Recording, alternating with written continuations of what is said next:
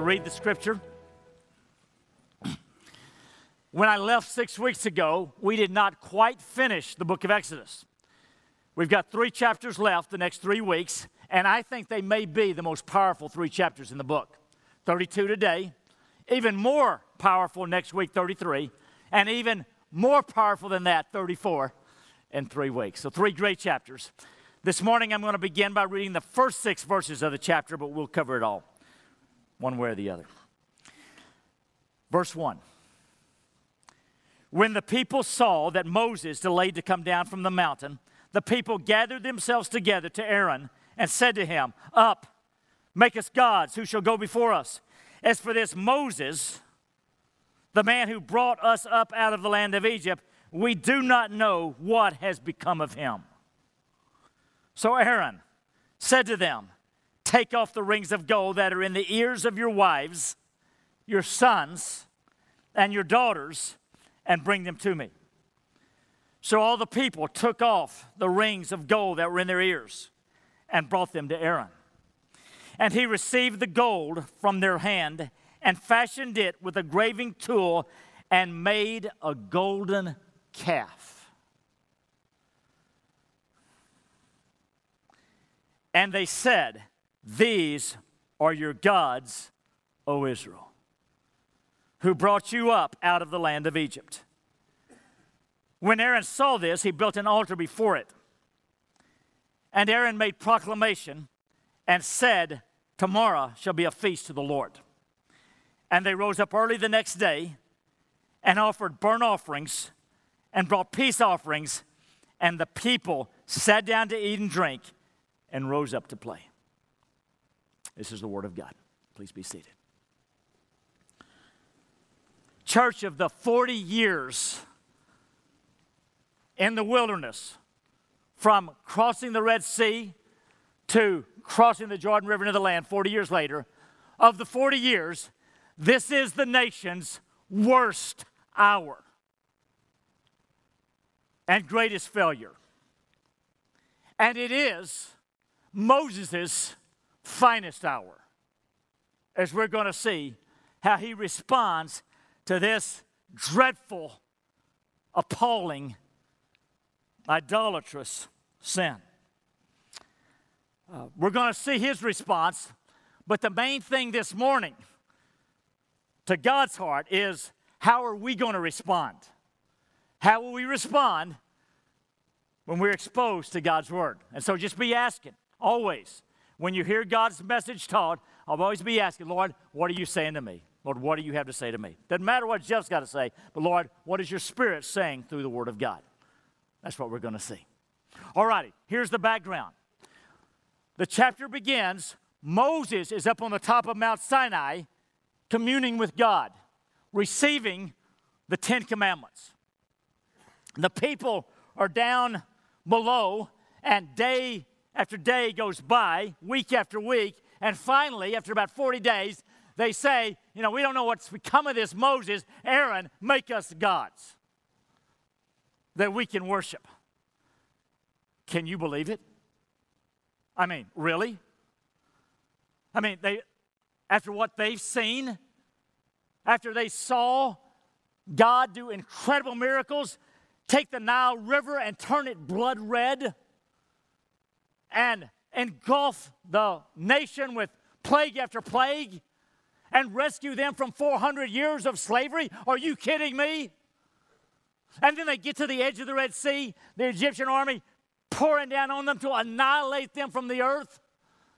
And what does God do? He splits open the Red Sea. Are you kidding me? They're going to make a golden calf to worship. Oh. And then Aaron, the brother of Moses, like a wimp, goes along with it.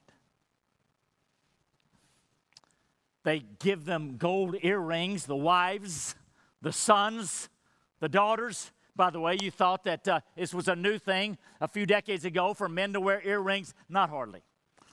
Nothing new.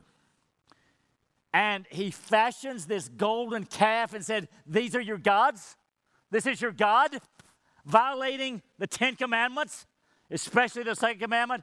You shall not make any graven image of me, because every image of God by nature will distort the glory and the perfection and the greatness of God. A calf, a golden calf, maybe to represent strength. But what a distortion of the glory of our good Father in heaven. Every image, be it physical or any other kind of image, distorts the glory of God and violates the second commandment. That is why the only place to take your image of God is right here, God's Word. Fill your mind with God's mind, and you see what God is like, the great, holy, sovereign, infinite God. Okay, they make this golden calf. Verse 6 that I read at the end is noteworthy because it said, and the people sat down to eat and drink and rose up to play, and apparently the Hebrew term suggests a drunken sexual orgy, and that word rose up to play. So it is bad. It's worse than bad. It's horrific. How is Moses going to respond when he finds out? Well, what is interesting is that here is Moses up on the mountain with God. The people are down here horrible. God knows about it, of course. Moses doesn't, but God tells Moses like a confidant, like a friend, which is a measure of the transformation in Moses' life. This is what happens in verse 7. And the Lord said to Moses, go down, for your people, whom you brought up out of the land of Egypt, have corrupted themselves. Did you notice God's pronouns about the people? Moses, go down to your people that you brought up, as if they're not mine anymore. You can have them. It's like God is disowning them. Your people, you brought them up. They have turned aside quickly out of the way that I commanded them. They have made for themselves a golden calf and have worshipped it and sacrificed to it and said, these are your gods, O Israel, who brought you up out of the land of Egypt. You can hear the hurt in the heart of God. And the Lord said to Moses, I have seen this people, and behold, it is a stiff-necked people who will not bow their heads and their knees to obey me. Friends, dear friends, if you're here and you've got a stiff neck towards God, now if your neck was very stiff toward God, you wouldn't be here, so thank God for that. But you may to some extent have a stiff neck, and there might be areas of your life that are in open rebellion against God. You know it's sin, and yet you are just going along with it anyway. That is a stiff neck. Friends, you've got to understand, God is a consuming fire. He is the holy God. Don't mess around and play with Him.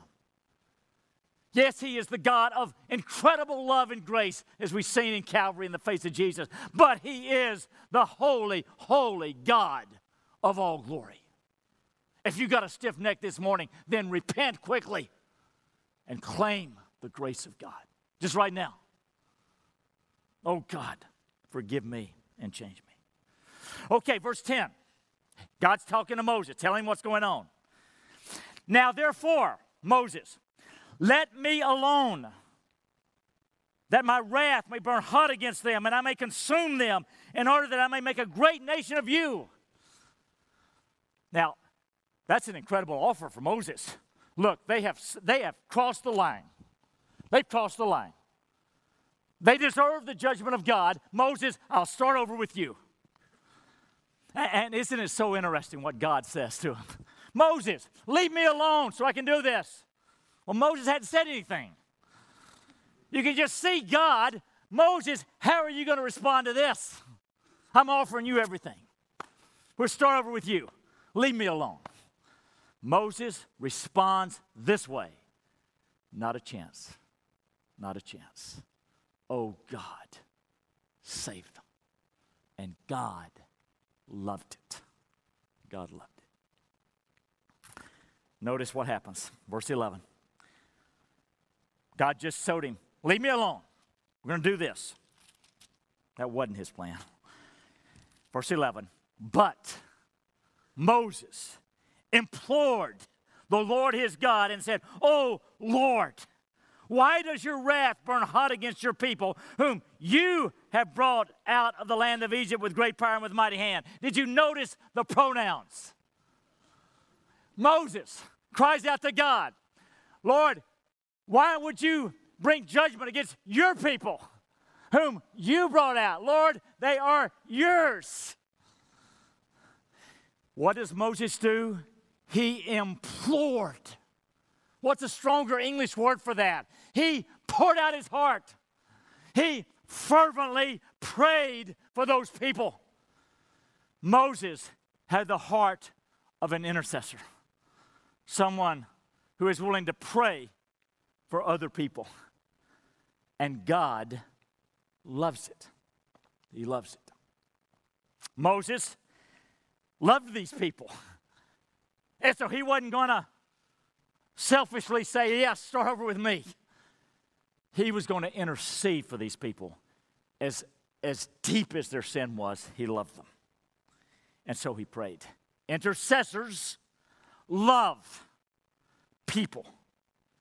Lovers intercede for people.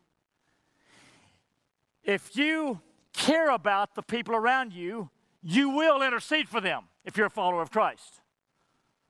If you don't intercede or don't intercede much or just intercede in a kind of a lukewarm, mechanical way, your heart's not in it, then you've got to question, how much do I love them? Because lovers intercede. And God loves it when we love people and intercede for them. Friends, the ministry of intercession, praying for someone else, is not only your greatest calling as a human being, but it is the most powerful thing you can do. Because if I pray for Greg and Becky Mather over there, then I am not bringing what I can do, but what God can do in the situation. That is the most powerful thing we can do because we access the slender nerve of omnipotence. It is the most loving thing you can do for someone. Because if someone has great need, it's not just what I can do, but you unleash the love of God upon them. Intercession is not only your greatest calling, it is the most powerful thing you can do for someone else, and it is the most loving thing you can do for someone else. It is the closest that you will ever get to the cross. Because what happened on the cross? Jesus, in sacrifice, humbled himself and hung on a cross. When you intercede for someone, you sacrifice your heart and blood and sweat for them. You are selfless. I mean, it's not on public here. You're back behind, out of sight. Nobody knows. And you pour out your heart. Friends, it is the closest you will ever get to the cross. You become most Christ-like when you intercede for other folks.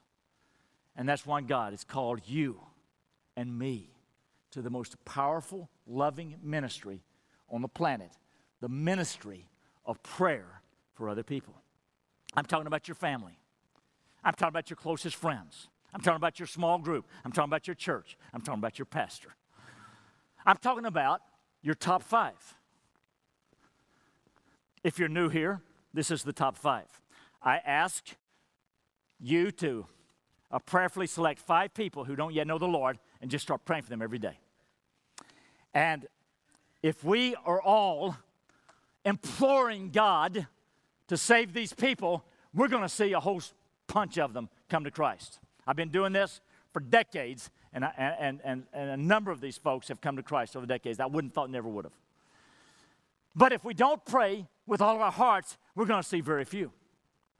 So I'm talking about your top 5. I am talking about your city, your neighborhood, your country. I'm talking about our 5-year vision to see Houston become a great city of God. Now, why do we want to see Houston become a great city of God? For a lot of reasons, but for one of the reasons is because we've got about 6 million people, dear, precious people, men, women, boys, and girls around here, and so many of them do not know their left hand from their right hand. And they are headed, millions of them, to a Christless eternity. And if we don't care about that, we won't pray for Houston that God would do a mighty work. But if we care even a little bit, then we will pray, oh God, for your glory, for your honor, for the sake of these people, please pour out your Spirit and save people all over Houston. Friends, if you care about people, you pray for people. Simple as that. Okay, Moses intercedes. Throughout the Bible, we see the great privilege of intercession. Men, husbands, fathers, what can I say to you? There is no more powerful way for you to protect your family than to pray for them. It is your responsibility. I mean, if someone was breaking in your house to do damage to your kids, would you get up and fight the battle? You bet you would. Friends, we have an unseen spiritual battle all around, and Satan is trying to destroy your marriages, your kids, your lives, your families. Fight the battle. Fight it. Wives, just as vital for you. Just as vital for you. God loves the heart of an intercessor who will implore and call out to God. He is still looking for intercessors. Intercessors change the world. I was over with some folks in the former Soviet Union, and still a mess, but before 1989, it was even worse. And after 72 years of atheistic, communistic rule in Russia and so much of that part of the world, all of a sudden, or to a great surprise, the Berlin Wall was torn down, and communism, officially at the time, was stopped, and territories were unleashed. Russia doesn't unleash territories. Why did that happen? Well, you might say that the United States had a stronger defense under Reagan. You might say Reagan called a spade, it's an evil empire. You could say things like that, but that's not the deepest reason. The deepest reason is because there were believers over there, men and women, who, despite the atheistic regime, believed in God and prayed and interceded and implored God, and the God of heaven heard them. That is why communism fell. Intercessors change the world. Friends, we want to change the world. We do not want to live and die and have a nice, tame, social little life. We want to see the power of God poured out. Is it okay with you if in our lifetime that we see 60 million babies aborted since 1973, that we've got millions of slaves around the world, including right here in the Woodlands, all across 1960? Is it okay with you that little children are abused physically, emotionally, and sexually? That divorces are rampant outside and inside? Is that okay? Well, if it is not, the power of God is the only thing that's going to change things. And until we get serious about depending upon the power of God in intercession, we will see no lasting change. And we will bequeath to our precious grandchildren a world that is sicker than it can be. Is that okay with you? If that is not okay with you, if there are some warriors out there, then seize the mantle of intercession. Find ways to implore God. There will be things more important to you than listening to sports radio when you drive. Now, time out. It's not wrong to listen to sports radio. But if a priority before that is not fervent, heartfelt intercession, it's wrong. You find time. You make time. Because intercessors delight the heart of God and change the world. What would happen if on Wednesday night this place was packed out with intercessors? I mean, what would happen? all of us are praying for some crying needs in our families, aren't we? We got some family members, some loved ones that really need the breakthrough of God. Do you think if there were 1,500 people here on Wednesday nights crying out to God that we would see more of those folks rescued in dramatic ways? I do. Because prayer is the real work. Do you think that if we had 1,500 people here on Wednesday nights crying out to God for our city, that we would finally see the work of God in our lifetime rather than reading about it in times past, 100 years ago? Do you care enough to seize the mantle of intercession? Moses cared about those people and he implored God. If you care, you will implore God. Let's do it. Let's do it. I know Wednesday nights doesn't work out for somebody. Some of you are traveling, but many of you, let's gather together and pour out our hearts to God. What about this? We all drive cars, just about all of us. What if every time you open your car door, that was sort of a mnemonic memory device that prompted you to intercede for the people in your life, your family, your church, your country, your city? It just prompted you. What if 10 times a day, 20 times a day, every time you open it, rather than quickly turn on the radio, you were praying? What might God do? Church, lovers intercede, intercessors, interceders love. They're also consumed by the glory of God. Moses goes on to say to God, I'll pick up the pace here. Moses goes on to say to God in verse 12, why should the Egyptians say, with evil intent did he bring them out to kill them in the mountains and to consume them for the face of the earth? What's he saying? He's saying, oh God, if you wipe out this people, the Egyptians are going to think that with just evil intent, you brought them out here to kill them. Lord God, that is not worthy of your name. Intercessors are gripped by the glory of God. They are concerned that Jesus Christ be worshiped, that God be known. They are concerned with the glory of God. He goes on to pray. And when he prays, he quotes the Old Testament. In verse 13, you see it. When he says, remember, Abraham, Isaac, and Israel, your servants, to whom you swore by your own self, and said to them, quote, who's he quoting? God. He's quoting God to God. And God loves that. Because whenever I quote the Bible to God, that shows God I believe this book, that I treasure this book, that I stand on this book. And he quotes to God this. He says, I will multiply your offspring as the stars of heaven, and all this land that I promised I will give to your offspring, and they shall inherit forever. God, you said that. Intercessors quote the Bible to God, and he loves it. They fill their minds with God's word. They're always in God's word. They're pouring themselves into God's word, and when they pray, God's word just bleeds out. There's a group of people who pray for me on Sunday mornings before the message at 8 o'clock, and one of those women, several of them actually, but one of them I think of, Toby, that woman cannot pray without praying Scripture. It just bleeds out of her. God loves that. That's intercessors. So what do we see about intercessors? They care about the crying needs of people. They care about the glory of God for the sake of his name, and they are filled with Scripture, and it just bleeds out.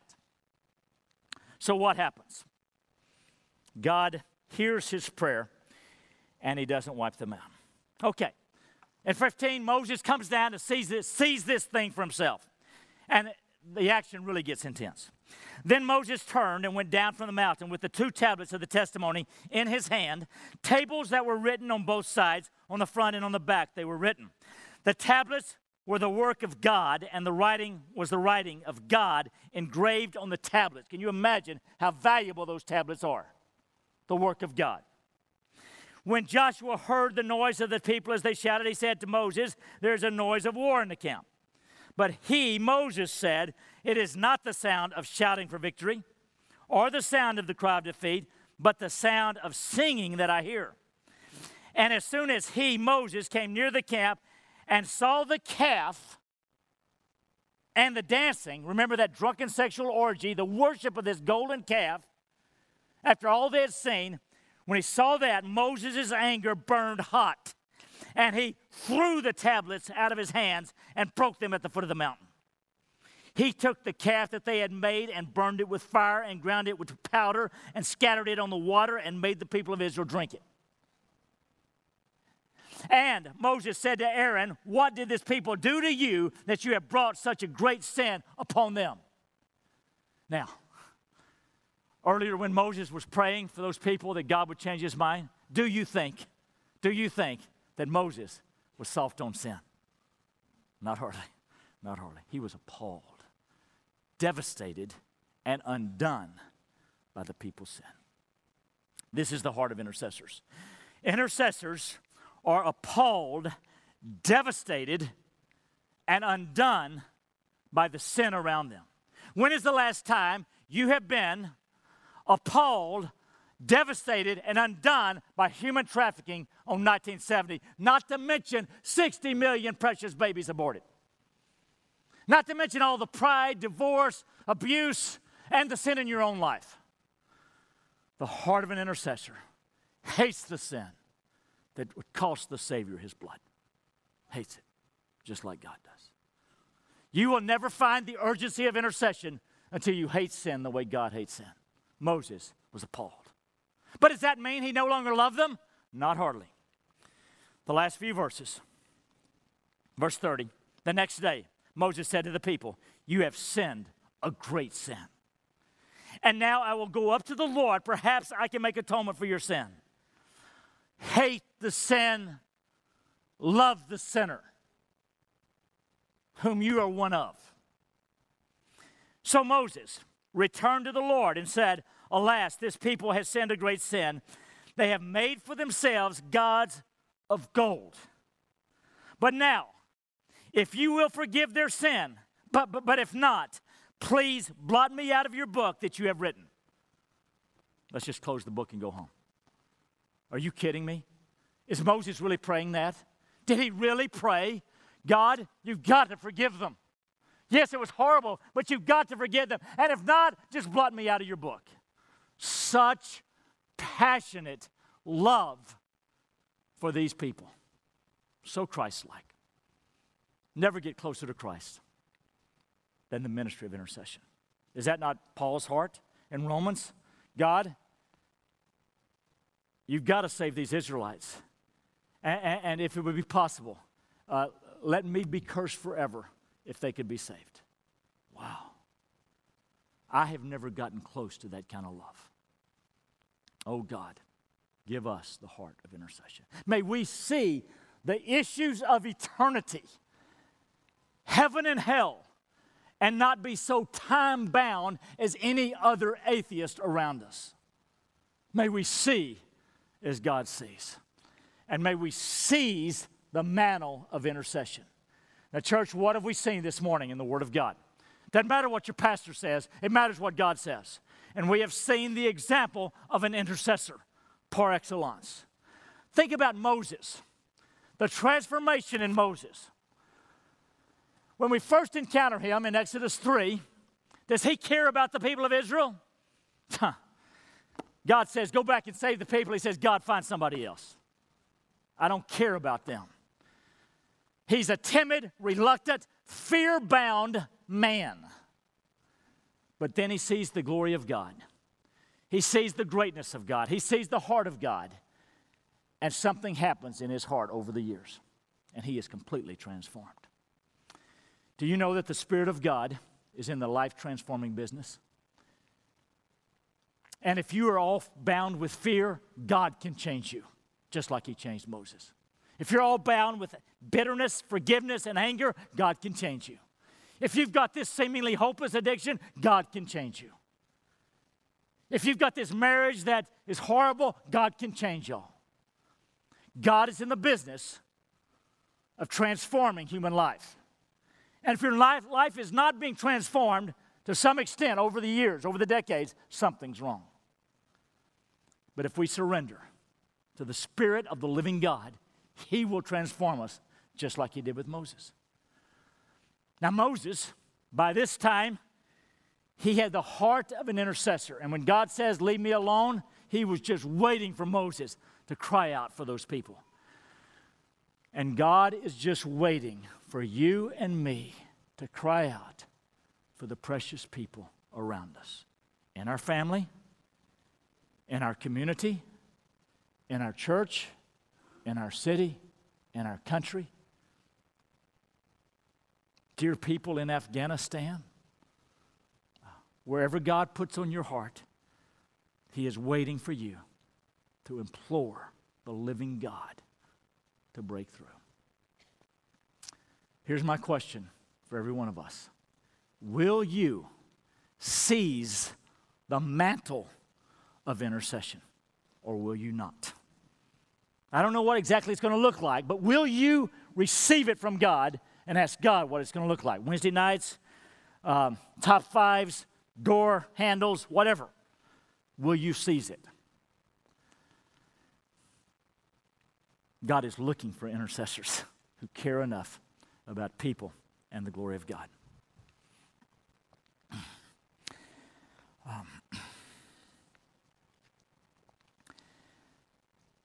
Is it okay that if you come in here today, hear the clear, powerful Word of God in Exodus 32, and go out this room unchanged? No more intercession than when you came in. Is that okay? That's not okay with me. I'm raising the bar. And if you're willing to say yes to God, then you talk with the Lord about it, maybe during communion time. Lord, what does this mean for me? You got one lifetime. You got one lifetime. This is the greatest ministry that you have the opportunity to be part of. It is the greatest act of love. It is the most powerful thing you can do. It is so much more powerful than anything the U.S. president can do. The ministry of intercession. Some of you have a special spiritual gift in it. And for those of you, we need to meet you after the service to identify you, to make sure that you're fully leveraged and mobilized. So Carol Ham, our prayer pastor, will meet you right down here if you've got a special spiritual gift of intercession, unless she already knows about you. But all of us have the calling, and it is the greatest calling that you can have. You do not want to get to heaven one day and say, God, and God says to you, if you would have just asked, I would have given it to you. Stand up with me, please.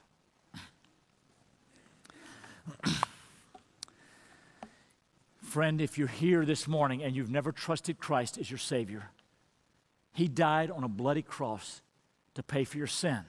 And God took your sin, all of your sin, and placed it on Christ, and He paid for it. And all you got to do is say yes to Him. Yes, Lord, save me. And He'll do it. You can do that right now. You don't have to jump through any hoops. You can never earn it. Just, yes, Lord, I receive it. He'll do it. He'll do it. The rest of us who are already believers, then we need to respond to the Word of God and seize the mantle of intercession. I know that's your heart. Look, church, God wants to do a great work in our lives, in our city, in our community. Be part of what God is doing. Pray with me. Lord, pour out a spirit of prayer and intercession, just like we see in the Bible. Moses, Paul, Jesus, others. Lord, pour it out in our lives, in our church, in our city, for the glory of Jesus and for the sake of these dear people, we pray. Amen.